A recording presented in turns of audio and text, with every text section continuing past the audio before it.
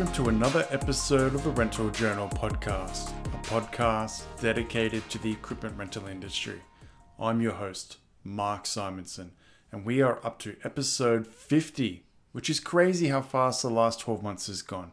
And we've interviewed so many people from around the world that are involved or associated with the equipment rental industry and learnt their story, learnt about their company and their history. So for episode 50, I wanted to interview someone that I've almost seen as a mentor from afar. Someone that's got a great company that's really giving back to what they call the dirt world, but is associated with the construction and equipment rental industry as well. That person is Aaron Witt from Build Witt. Now, before we get into who Aaron is, Aaron, I want to thank you for coming on the Rental Journal podcast. Yeah, thanks for having me. I'm excited to be here and talk equipment and all things dirt. So just to break it down before we get into who Aaron is, about a year ago, I was on LinkedIn and I saw a gentleman by the name of Dan Briscoe post something on LinkedIn about what the new ideal customer is. And it was this amazing post where he was talking about Build Witt, which I had no idea what Build Witt was.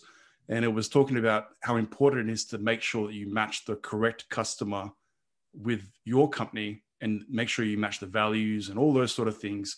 It was a really, really good post. And I've actually told a lot of people about just some of the stuff that was in that post. And I actually messaged Dan, thanking him for the post, and he messaged back. And as time went on, I sort of started seeing more of Build Witt. I think once you get connected with someone, you start seeing more of that person's content and what they're associated with on LinkedIn.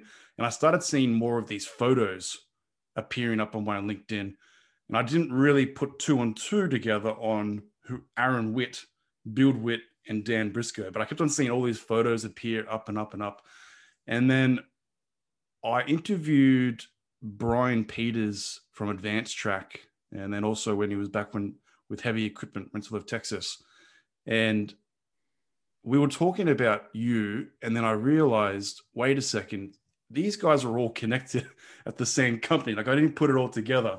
And that's when I realized that you had a podcast, you were helping people build their marketing plans out, you're doing the job side of it. There's a whole raft of things that you're building up. And it really related to me that, as you say, you wanted to make the dirt world a better place. And I thought the vision that he's going on, I can completely relate on what he's trying to achieve. And I think it's an awesome thing that you're doing. And I'm just a little drop in the ocean with my podcast compared to what you're achieving with Build Witt. But I really wanted to connect with you on episode 50 just to talk about who you are, what you're doing for the construction industry as a whole, and just learn more about you. So again, thank you, Aaron. But could you just explain who is Aaron Witt and what is Build Witt? Yeah, man, that was one hell of an introduction. And you're in a good company. Dan, he helps me run the company. He's been with us since the beginning, and I worked with him before I started the company. So we go a little ways back and couldn't do anything that I do without him. And then Brian Peters, just awesome dude. He's on his own now, like you said, with his own business, and he's finding his way. And it's been fun for me to watch, from just a little ways away as a friend and help him out wherever possible. I just saw him not too long ago in Nashville. So to answer your first question, I'm just a kid that has always loved bulldozers, heavy equipment. For people that haven't heard much of my story, I started out just loving equipment when I was a little kid, had no family in the industry, no immediate ties to heavy equipment or construction or earth moving or anything of the sort. My dad's a lawyer. So I just admired the industry from afar growing up. I had a unique opportunity to go work on a ranch in Montana when I was just starting out high school, and learned that, hey, I want to choose something that I really enjoy and that excites me for work because I have the opportunity and luxury to do so. So I evaluated my life, thought about what gets me going, and said, hey, I think I want to make a career in construction and earth moving and bulldozer. I don't know how to get around this equipment, but I want to try to find a job that gets me around this stuff all the time. So I started as a laborer when I legally could in the United States at 18 years old. Started out in a pipe crew at the bottom with a shovel at the bottom of the ditch, just working my ass off. Worked for a few different construction companies, went to college, got a construction engineering degree. Plan was to go work in the industry and go start a construction company so I could buy equipment with my name on it one day. While I was working in the industry shortly after college, I started sharing what I was doing online. I had all these pictures from my phone, and I would take a camera to work and I would put them on the internet, and people seemed to really enjoy it. There wasn't a whole lot for photos and happenings in the industry online just a few years ago. It's really picked up lately, which is awesome. We need as much of it as we can, but started sharing. It took off, quit my job, said, hey, I'm going to go try to make something of this. And 126, here we are today. Build Witt today, it started with me just running around with a camera, running around the United States, visiting job sites, taking pictures, putting them on the internet. Now we have a full-blown creative agency that does anything from video projects to websites to big design projects. I mean, really anything from a creative standpoint, storytelling standpoint for dirt world companies, equipment companies, mass excavation companies, mining companies. It's a ton of fun there. We're building out an online leadership training platform, which is launching any day now. We're really excited about that. It'll be training specifically tailored to the dirt world, available online to anybody at any time, which we're really excited about. We're developing an app for the dirt world as we speak. It's in development now. It'll be out later this year.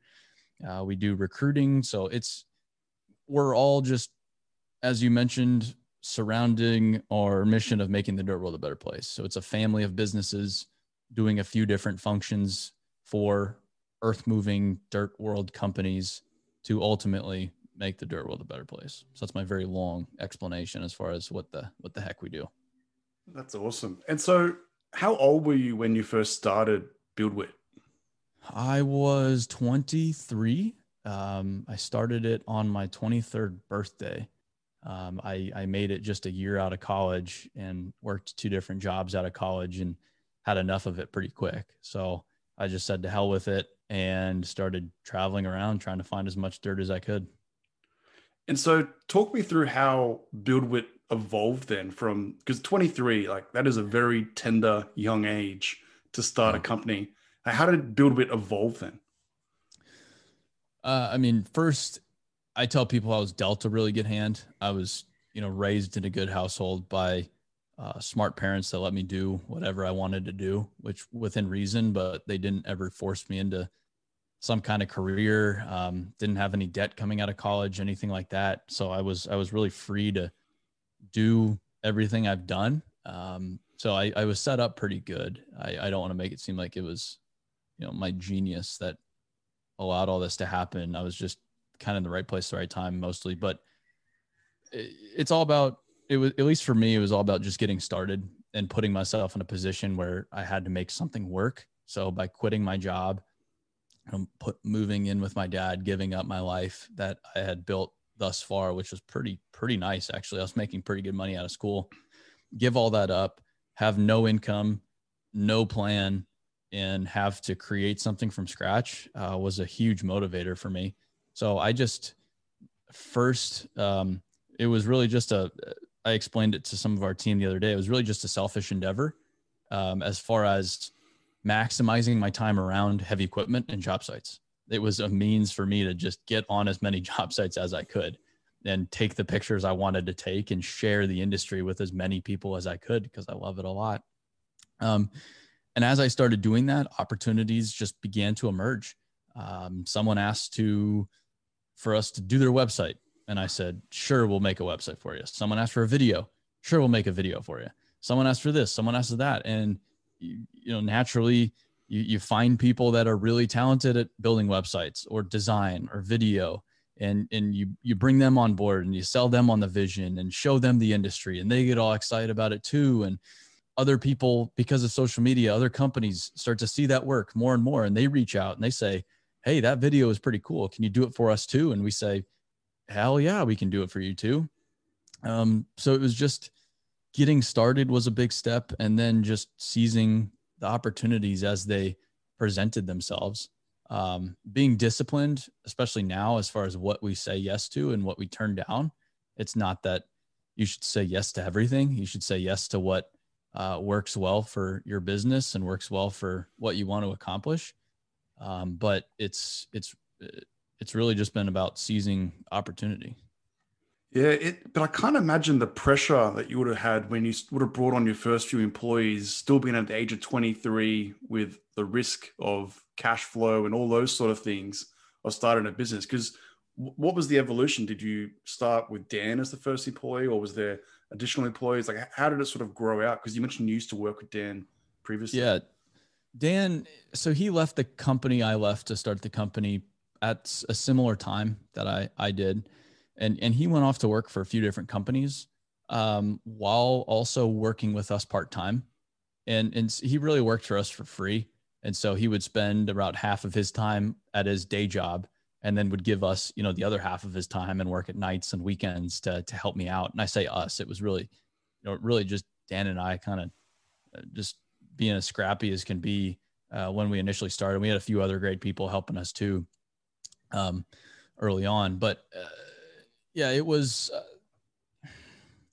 the interesting thing is there is a little bit of pressure, but I think my age is an asset as far as I'm just really naive. And I've always just seen it as kind of the next evolution. And okay, hey, I can't do this all on my own. Okay, so I need to get people. And there's no sense in stressing about or worrying about it. Like, this is just kind of the next step. It's like when you want to start a business, you create a business. It's just, okay, it's like I'm on step 5 now.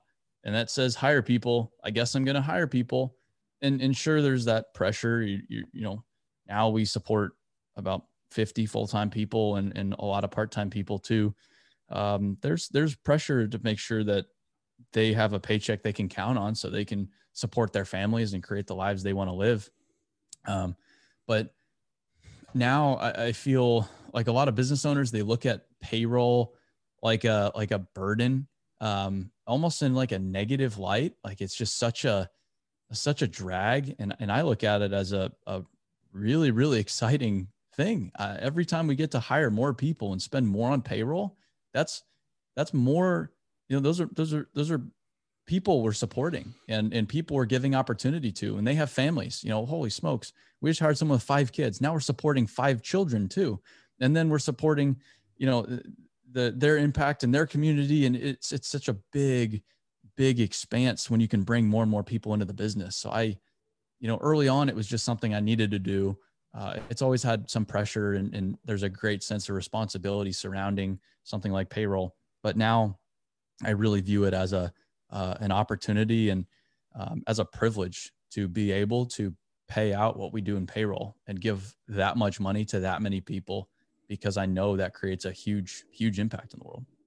Bringing 50 full-time employees into a business is a big achievement, but having the culture within an organization is also really important as well. And you spoke just earlier about leadership that you're releasing.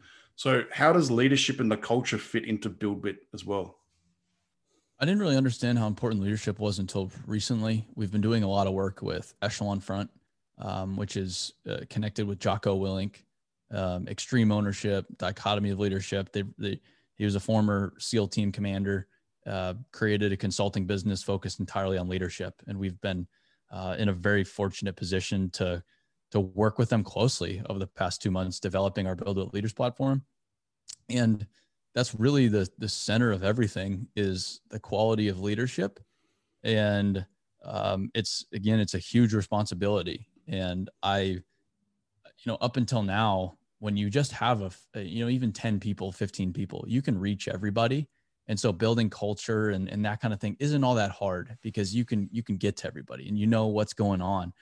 When you start to get to 30, 40, where we're at now, you need to rely more and more on the foundation, on the culture, on your ability to lead. And as you go further down the business, further down the path, you need to elevate your ability to lead. And it's a skill, and it's perishable if you don't practice it. And the business can outpace your ability to lead as well. And then you're screwed. So I've never spent more time than I am right now developing myself as a leader. And as far as culture is concerned, early on, I identified the need and importance of having a greater purpose, a mission to the business, which is where we created the mission of making the dirt world a better place, which is really center to our company. And that's been huge as far as building culture is concerned. And then a set of common values that everybody can look to and use as a compass in their day-to-day actions. And that's something I also rolled out in that first year of business. That's been completely foundational. We wouldn't be where we're at today if we didn't have our values, we didn't have our mission.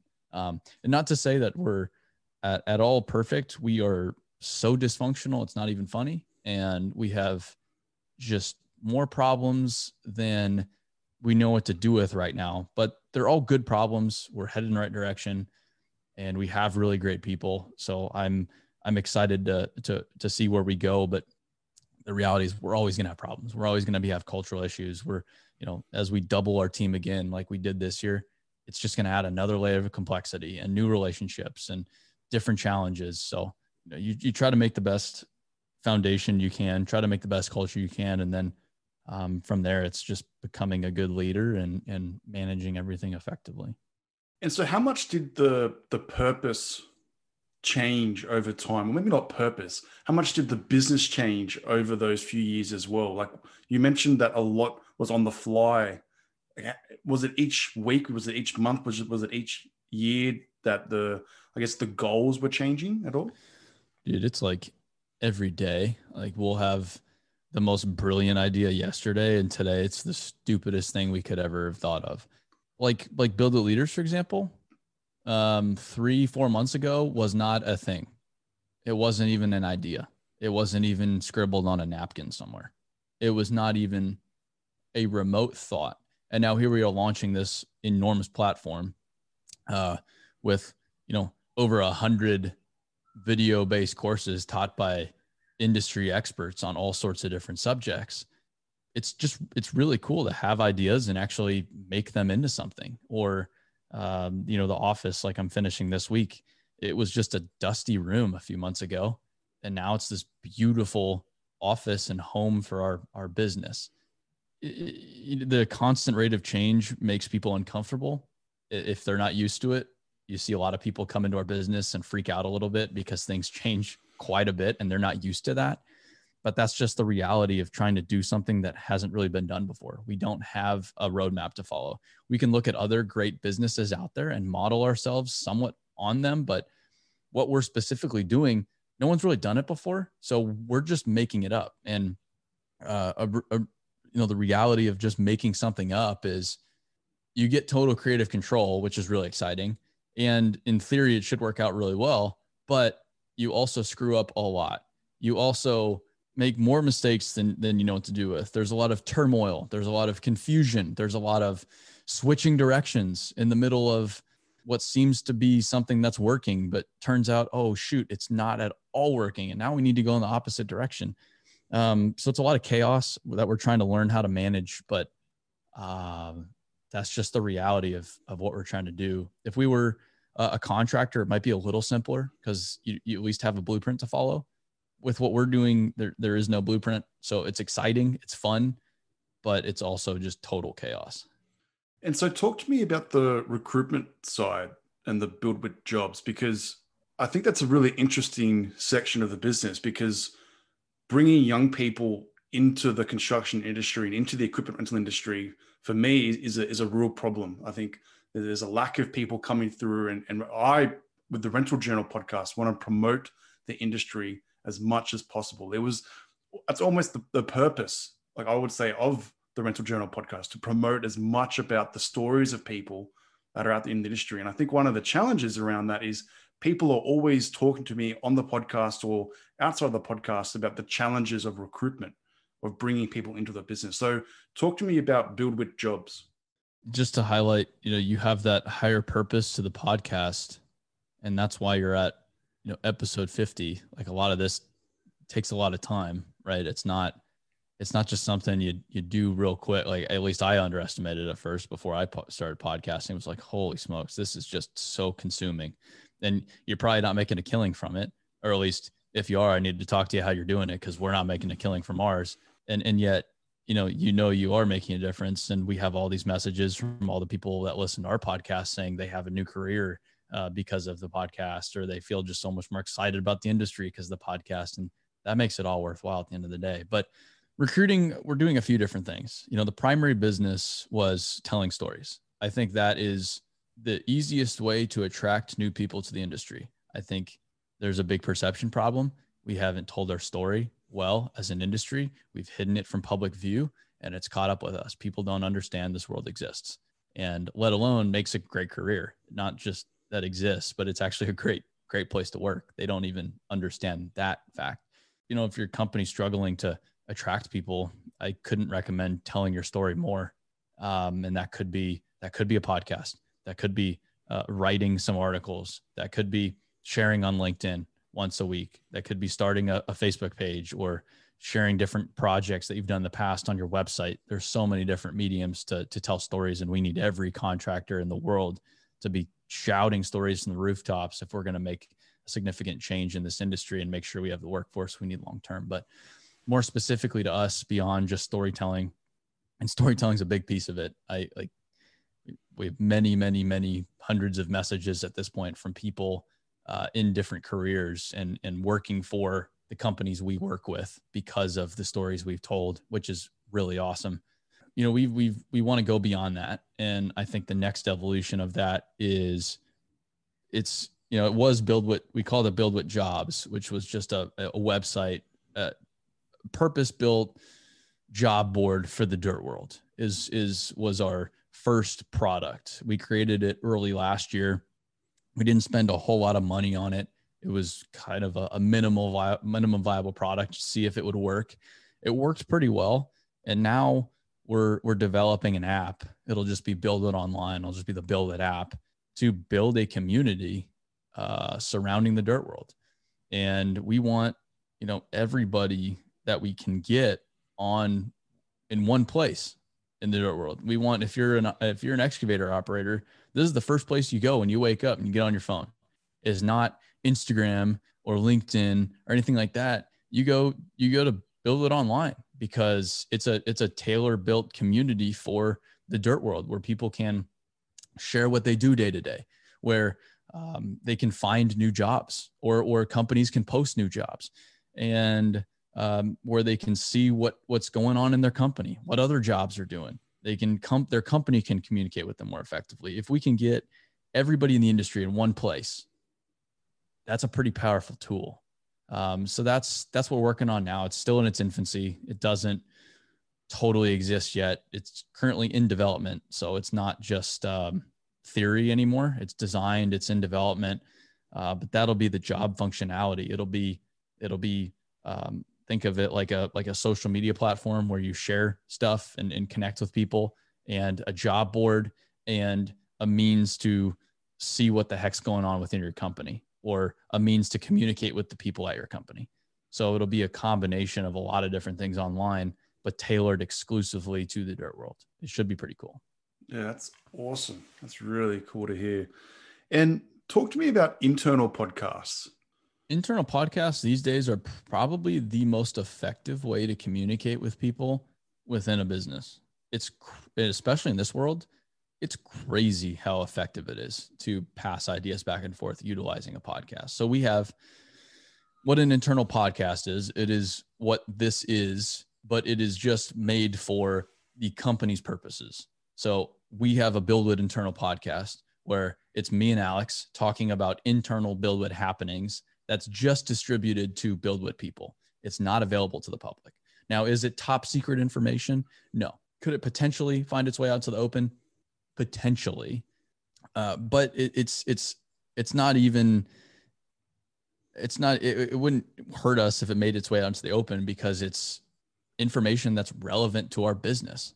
The way we utilize it is anyone can submit questions from within the company, and we answer them as honestly as we can. And it can be anonymous, or it can be have their name attached to it. And that's the discussion. It's just once a week discussion of what the hell's going on. So like a question this week was, our new office in Nashville is just about done. Someone asked, are we going to be requiring everyone to move to Nashville? That was the question. That's a great question, man. And okay, yeah, sure. There's probably a little bit of anxiety with some people saying, whoa, hey, the business now has this home. Am I going to be required to move my family to a whole different city because of this job? And it just gives us an opportunity to hash it out in a very informal, authentic setting. And then that the company can consume it whenever they want. And the reason why I said it's so effective in this world is because there's a lot of windshield time in the industry and in the earth moving world. People are driving a long ways. And what can you do while you drive? You can listen to podcasts. And so that's how we use it. A lot of our partners utilize it to just share what the heck's going on in the company, what kind of new jobs they have going on, what big changes they have going on. Maybe they have open enrollment for their benefits, for example. Maybe they want to talk about safety a little bit. Maybe they want to highlight some of their people for some really cool stuff that they've done. Maybe they got an award. Maybe they just bought a new piece of equipment, whatever it may be, best practices. So they can craft whatever kind of show they want. And it's best when it's the executives. I know the best example I've seen is the Sargent Corporation podcast, and Herb Sargent's on there leading the damn podcast. It needs to be from the top. It needs to start at the top, and he takes it real seriously, and he does just a wonderful job. And I know the entire company really appreciates it. Definitely. And so what was your first exposure to the equipment rental industry? First exposure to rental was when I had my first construction job. Rental, I think, is misunderstood. I think everybody, or a lot of people, they think that you just own everything, own every piece of equipment on a job site. And that's just not true. So I think that's what I thought was, hey, if I drive by a construction site and it's John Smith Construction Corporation, John Smith owns all that equipment, that's pretty badass. Not the case a lot of times. And on the job we had a bunch of rented equipment. Just smaller pieces that we didn't need to own necessarily. And as I've worked more and more with construction companies and started to understand their businesses more and more, the case for rental is only getting better and better. Rental is only going in one direction right now, and it's not stopping anytime soon. I've learned it's oftentimes so much better to rent than to own, but there's this weird misconception that you have to own everything, and there's this pride component to it as well.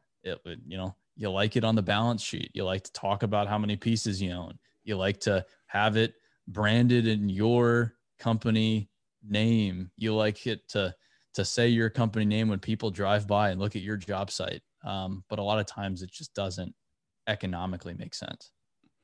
Are you seeing a shift in just the contractors and construction companies that you work with, where they actually are leaning towards renting more equipment rather than putting it on their own balance sheet? Well, every rental company in the United States is experiencing record growth right now and can't keep machines in their yards. So yeah, I mean, that's proof as far as, this is really starting to take hold in a much greater sense. And, I know Caterpillar, for example, has crazy aggressive rental growth goals, and they wouldn't have those crazy aggressive goals if they didn't see enormous opportunity there. So I do think it is changing. I think people are just becoming a little bit more thoughtful about how they operate businesses. I think the next generation is starting to make its way into leadership roles, and that new generation is a lot more willing to question why things are the way they are. And if they don't make sense, they're more willing to go in a different direction, which is a big change. And there's just a lot of work going on. And so just from an availability standpoint, a lot of contractors just can't go buy equipment right now. They have to go rent it to do the jobs they have on the books. So there's a lot of opportunity in the rental world. And we actually, on Build With Leaders, we discuss this exact topic of, do you rent or do you buy? And we get into equipment economics, because I think it's something that a lot of people really don't understand. Yeah, it's interesting on talking about the CAT side, and probably this is for all dealers as well. I feel like there was a period where the sales reps were only focusing on selling equipment. And as you mentioned, there's an aggressive growth for rental. And I remember I was talking to, I can't remember which company it was, but they were saying that they had to basically sit down their sales reps and explain to them how to sell rental, because they've been taught for 20, 30, 40, 50 years on selling. And now they're getting told to go out and sell rental. And it's a completely different dynamic. It's going to change. And I think it's great that you're even putting up a leadership component around stuff like that, because there needs to be more content around explaining to people the benefits of rental, not only just from the customer side, but from the business side. Oh yeah. The dealers, and I just had a conversation with someone the other day, the ones that understand that the customer's best interests are their best interests do very, very well. So the ones that are smart enough to say, hey, maybe it's not in our customer's best interest to sell them these 2 excavators. Maybe it's better to rent them those 2 excavators, because we know they're not going to put that many hours on them, or we know that they need some level of flexibility, or we know that we can just do it cheaper by the hour, which is very possible. If you can just even out the equipment cost and just give them an hourly rate, rather than have them having to worry about maintain, and you maintain it, and them having to worry about maintenance and depreciation and all of that jazz. If they make the customer better, their customer's better, their customer's business is better. They can go do more work. They can get more equipment, and ultimately the dealer's better. But it's the difference versus, tactical versus strategic. They think tactically. They want that next sale, even though strategically it's not in the customer's best interest. But if you think about it from a strategic standpoint, hey, yeah, maybe my numbers are going to be down this month because I could sell these 2 machines. They want these 2 machines, but I'm not going to do that because it's not in their best interest. And instead, I'm going to suggest that they rent, because I know that, yeah, I'm going to be down this month, but over the long term, their business is going to be better. I'm going to be better at the end of the day. But once they trust you, you become that trusted advisor. And they come to you with a problem saying, hey, we've on this new job site, this new project, or whatever it might be. How do we solve this problem? Exactly.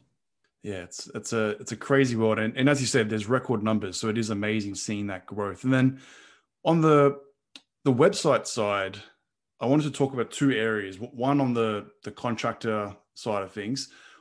Now you can build out websites, but I've noticed that contractors that I've dealt with, and especially in Australia around safety is like huge at the moment. Like everything is just making sure that all the white tape is all sealed and everything needs to be perfect.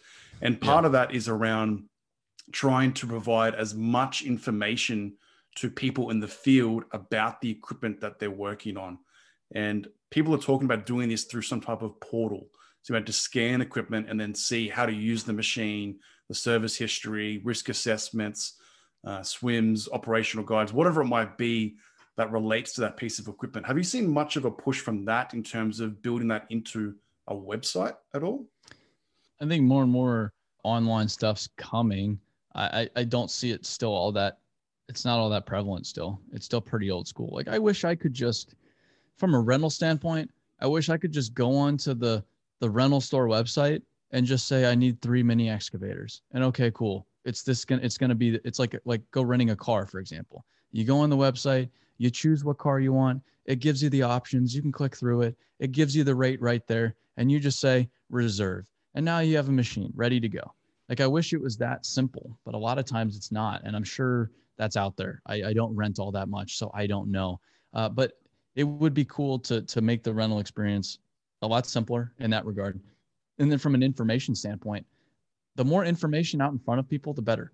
There's this weird stigma in this world about sharing information. People don't like to share information in this world. And I think that does everybody a disservice. And so if you can get as much information about equipment, how to utilize the equipment, best practices, maintenance state, whatever it may be, in front of those individuals that are actually using the machine, everybody's better off at the end of the day.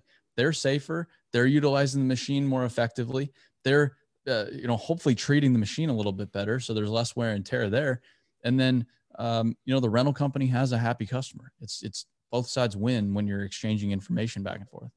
Yeah, I think your analogy to the car rental industry is probably a good one. Like if you were to ever rent a car and were forced to call them or to go there in person, like Screw that. you would never do it. You would you would go to Enterprise, you would go to Avis or whoever it would be as the alternative. And it has to change. And as you mentioned, because the younger generation is coming through into leadership in these companies, their expectations on the services that they deliver are going to be much higher as well. Having things at their fingertips, being able to do things quickly, being able to serve customers online and get transactions and all that sort of stuff. So I think there's a huge opportunity for equipment rental companies to dive into that market and serve people online and provide as much information online. Because rental rates is a great one. People are scared to publish their rental rates online. It's like people need to get past that border. They're going to find out eventually. If you're a rental company, do you know your competitors' rates? Yeah, you do. I would almost guarantee it. So if you know your competitors' rates, would you say that your competitor knows your rates? Probably. Probably. So they already know. They already know.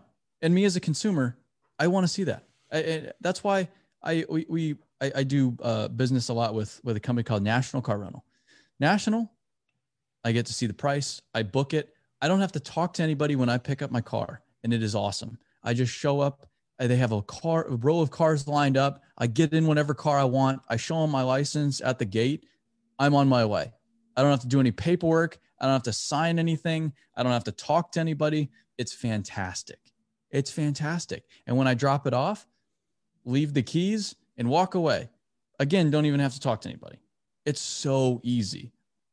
We've been programmed to think that consuming things is that simple. And that's just how things are now. I don't know what to tell people. I get it. Like the previous generation didn't do things that way. And I'm not saying the relationship doesn't matter. If that car breaks, I'm definitely going to want to know who I need to call to make that thing work again. Same thing with the piece of equipment's concerned, but I want to be able to make that decision. I don't want to have to jump through 3 different hoops to get myself a mini excavator. I just want a damn mini excavator. Just get me a machine. And if I need anything, I'll give you a call. And I appreciate the relationship we have. I appreciate your help, but also I don't want to talk to you sometimes. And it's not anything personal. It's just, that's how we've been programmed. It's all so simple. And whoever figures that out in the rental world, I think is going to do really well. But even on the other side of the spectrum, let's say you rent a mini excavator or an excavator or a skid steer and you don't want it anymore. The process is that you're meant to call the rental company and do a call off rent, or you're meant to email them to say you don't need it anymore. Why can't you just do that online? Why can't you just go online and say, hey, come pick this up. I don't need it anymore. Or you could be even more proactive than that. You could be the rental company looking at the telematics and saying, hey, this 320 excavator, they haven't run it in 2 weeks and they've had it on rent for 2 weeks. They're paying for it. Shouldn't we call these guys and say, hey, do you want to call that 320 off rent because you're not using it? And they're like, oh shit. Yeah. We didn't even know it was sitting. Thank you. Like, you can take it a step further than that these days. And again, maybe that happens. I am ignorant on this subject, but from what I've seen, it doesn't happen as much as it should. And yeah, when I want to call something off, like that's just a pain in the ass. I remember when I was managing work as a field engineer and you have to worry about calling stuff off rent all the time, or else you're going to get billed for this, billed for that. Like, this just sucks. This is not fun. And it feels like the rental company's after me. Like the rental company is trying to get as much money out of me as they can. Nope. Sorry, you didn't call it off rent. You're screwed. Like, what the hell? I didn't even use the water truck, man. And I forgot to call you yesterday. And now you're going to charge me an extra week because I forgot to call you. It's stuff like that I look at. I'm like, there has to be a better way to do it. Yeah, but I agree. Whoever can figure this out, and look, there's a couple of companies out there that are doing this pretty well, but I think the telematics side of it and taking that data to provide information out to the end contractors or end consumers of the equipment is probably a little bit of a hint of what the future looks like as well, because you combine that data with the rental information online to give that customer a better experience around almost seamless. Like I like to call it the Amazon effect. It's like you could buy something in like 2 clicks. You don't even realize it's there, and it gets delivered in 30 minutes to your house somehow. Like you want that experience and you want that trust with those rental companies about the information that you're got on that piece of equipment at any point in time. And I'm not saying that I want to eliminate rental sales reps. Like, it's still a super valuable role. It's just a different role. And I think a lot of them they're not eager to adapt and make the experience more fluid because they feel like that's a threat to their job. And it's like, no. If you're thinking about it right, that should help your job. That should help you rent more equipment, make the customer happier, and then just give you more time to just build that relationship. Just stop by their site and see how the hell things are going. Hey, do you need anything? Or, hey, dude, so we rented you this machine with this bucket on it, but I stopped by the site the other day. There's this other bucket we have that's going to be way better for you. Let me bring that down to you. Like, now you're just focused on building relationships rather than taking care of paperwork, answering phone calls. Now you're not just busy all day. Now you can really focus on, how do I really take care of my customer? Now you have even more time to do that. So it's a win-win all the way around. But I see a lot of people, they see it as a threat to their job security. I'm like, well, that's not a very good way to look at it. I think you look at it as the best damn thing that's happened to your job as a rental rep. So I still see so much value in people, and so much value in inefficiency, and so much value in human connection. I just think it needs to be framed a little differently.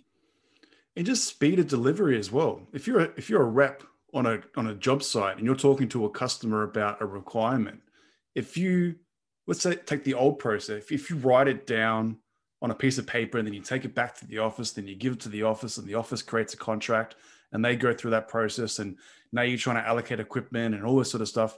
If you can do that while you're on the job site with the customer as a sales rep, there's another means of making the whole process faster. I've already put the reservation in there. They're organizing the delivery for this afternoon or tomorrow morning or whatever it might be. Yep. Yeah, I see it as there's a lot of opportunity there for the people that are hungry to get after it. And I see it all as just really exciting stuff. I know some people don't enjoy it, but I think for a majority of people, it's headed in a very, very positive direction. All right. So I want to talk a little bit about who played a big influence on you from a mentor perspective. It starts like most people with my parents. They gave me the opportunity to just explore life unencumbered. I feel like a lot of parents, they didn't live the life they wanted to live. So they try to get a second shot at it through their children, and they live through their kids, and they have the best of intentions. But they make their kids live this life that the kid doesn't really have a whole lot of interest in. And there's some value in, kind of herding your kid into different things that they wouldn't otherwise be involved in. But there's also a lot of value in just letting your kid be and letting your kid explore life for what they want it to be. So my parents did a really good job at that. Both my mom and my dad, at just allowing me to pursue whatever excited me. And so when it was, me going to work at the aquarium store for my first job ever, they were like, sounds good to me. You can go work at an aquarium store. Sure. That's awesome. Or when it was, hey, mom, I'm going to go get in the ditch with a shovel when I'm 18 years old. I don't really need a job, but I'm going to go become a laborer on a construction crew in the middle of summer in Arizona. They didn't talk me out of it, or they didn't say, well, isn't that beneath you or anything like that? They were just like, sure, 2 thumbs up, have at it, bud. And I think that's really helped me get to where I am today. Yeah, having that support from your parents is critical. And I think, as you mentioned, a lot of people do push a second life through their kids, and they force them down a path to become an accountant or a lawyer or whatever it is that they're sort of pushing, or a doctor, or they don't want them to do a certain job, which I think is really disappointing. Like, if someone that's got passion, let them go. Like, obviously, if they need help, you can sort of guide them. But in the end, like, you need to learn through your own mistakes as well. Yeah. It's on as you go through it and you make those decisions, and you pick yourself up, and then you keep tracking ahead again. Totally. I mean, someone can tell you the stove's hot, but sometimes you need to go over there and touch it to really ingrain that into you. And so if you could give some advice to your younger self, what would you say? I've talked about this a little bit. I would, especially when I started the company, I would be a little less brash and a little bit more patient. I've learned that saying inflammatory things about people doesn't get me very far. And I still have a bad habit of that. I sneak it in there every once in a while, but I've become a little bit more tactful and thoughtful about how I do it. If I do it, and I do it a lot less than I used to do it, because I learned it's not a very good strategy. So it's not, I used to just like kick and scream and basically tell everybody they were wrong. Even if they are wrong, what's telling them they're wrong going to do? They're just going to tell me to kick rocks, and I'm not going to get anything accomplished. So I would have been better off if I was more patient, more thoughtful, and a little bit more tactful in how I approached people when I started the company. And that probably relieves a little bit of mental stress as well. Yeah. If you're constantly in battles with people, it puts stress on you. Exactly. Yeah. No, it's interesting. Well, it's good that you can reflect on that. And that's probably still, like, you're 26 years old. That's still something to learn at quite a young age. I think people go through life constantly trying to debate or argue or whatever is with people around things. And if you can take the maturity, and that probably has come a little bit from the leadership that you've learned as well. I think there's probably a combination of people around you that have sort of shaped and formed the person you are today as well. Yeah. And that's just a basic leadership principle too. It's if you want to get someone to do something, you want it to be their idea in a genuine sense. And so, I should have been asking myself, well, how do I get these people to draw this conclusion on their own? Because it's in their best interest to go in this direction. They don't want to go in this direction. How do I get them there and how do I get them to want to be there? And that does not involve telling them they're idiots, is what I've concluded. Very true. And I like to ask everyone this question. How do you define success? There's a component of our mission, what kind of impact can I create in the dirt world, and how much of a better place can I really make it? But like, to me, and this just happened the other day, yesterday, I think it was, I was just looking at, people that work at the company will send me thank you cards every once in a while, or our customers will send me thank you cards, like handwritten personal thank you cards. And I have them hung up in my house. And that's, to me, like, that's really what's most important here. And it's really fulfilling to me to know that I'm making a significant difference in people's lives. And it sounds super cliche and super lame, but I get so much satisfaction in knowing that I really am making people's lives better. And that's going back to like payroll, for example. I want to hire more and more and more people. I want to have a massive company, because that means I can impact many, many, many lives. And so that's really, I want a huge company, and I'm not afraid to talk about it. People think it's like a financial thing. And sure, I want a bunch of money one day, and I want a ridiculous life, but that's not the motivator. That's just kind of a side effect. The motivators are, I want to make the dirt world a better place. I really want to care for and help the industry I really love, and make the future very bright. And also, I want to deeply impact as many lives as I can. And I see the best way to do that is to employ as many people as I can, and bring them into our business and our culture, and trust them, and give them opportunities that they've never had before. So that's I think how I would describe it now. What a great way to finish. All right, Aaron, really want to thank you for coming on the Rental Journal podcast. Thanks for having me. This was great. This podcast episode was proudly supported by our premier partner, Kennard's Hire.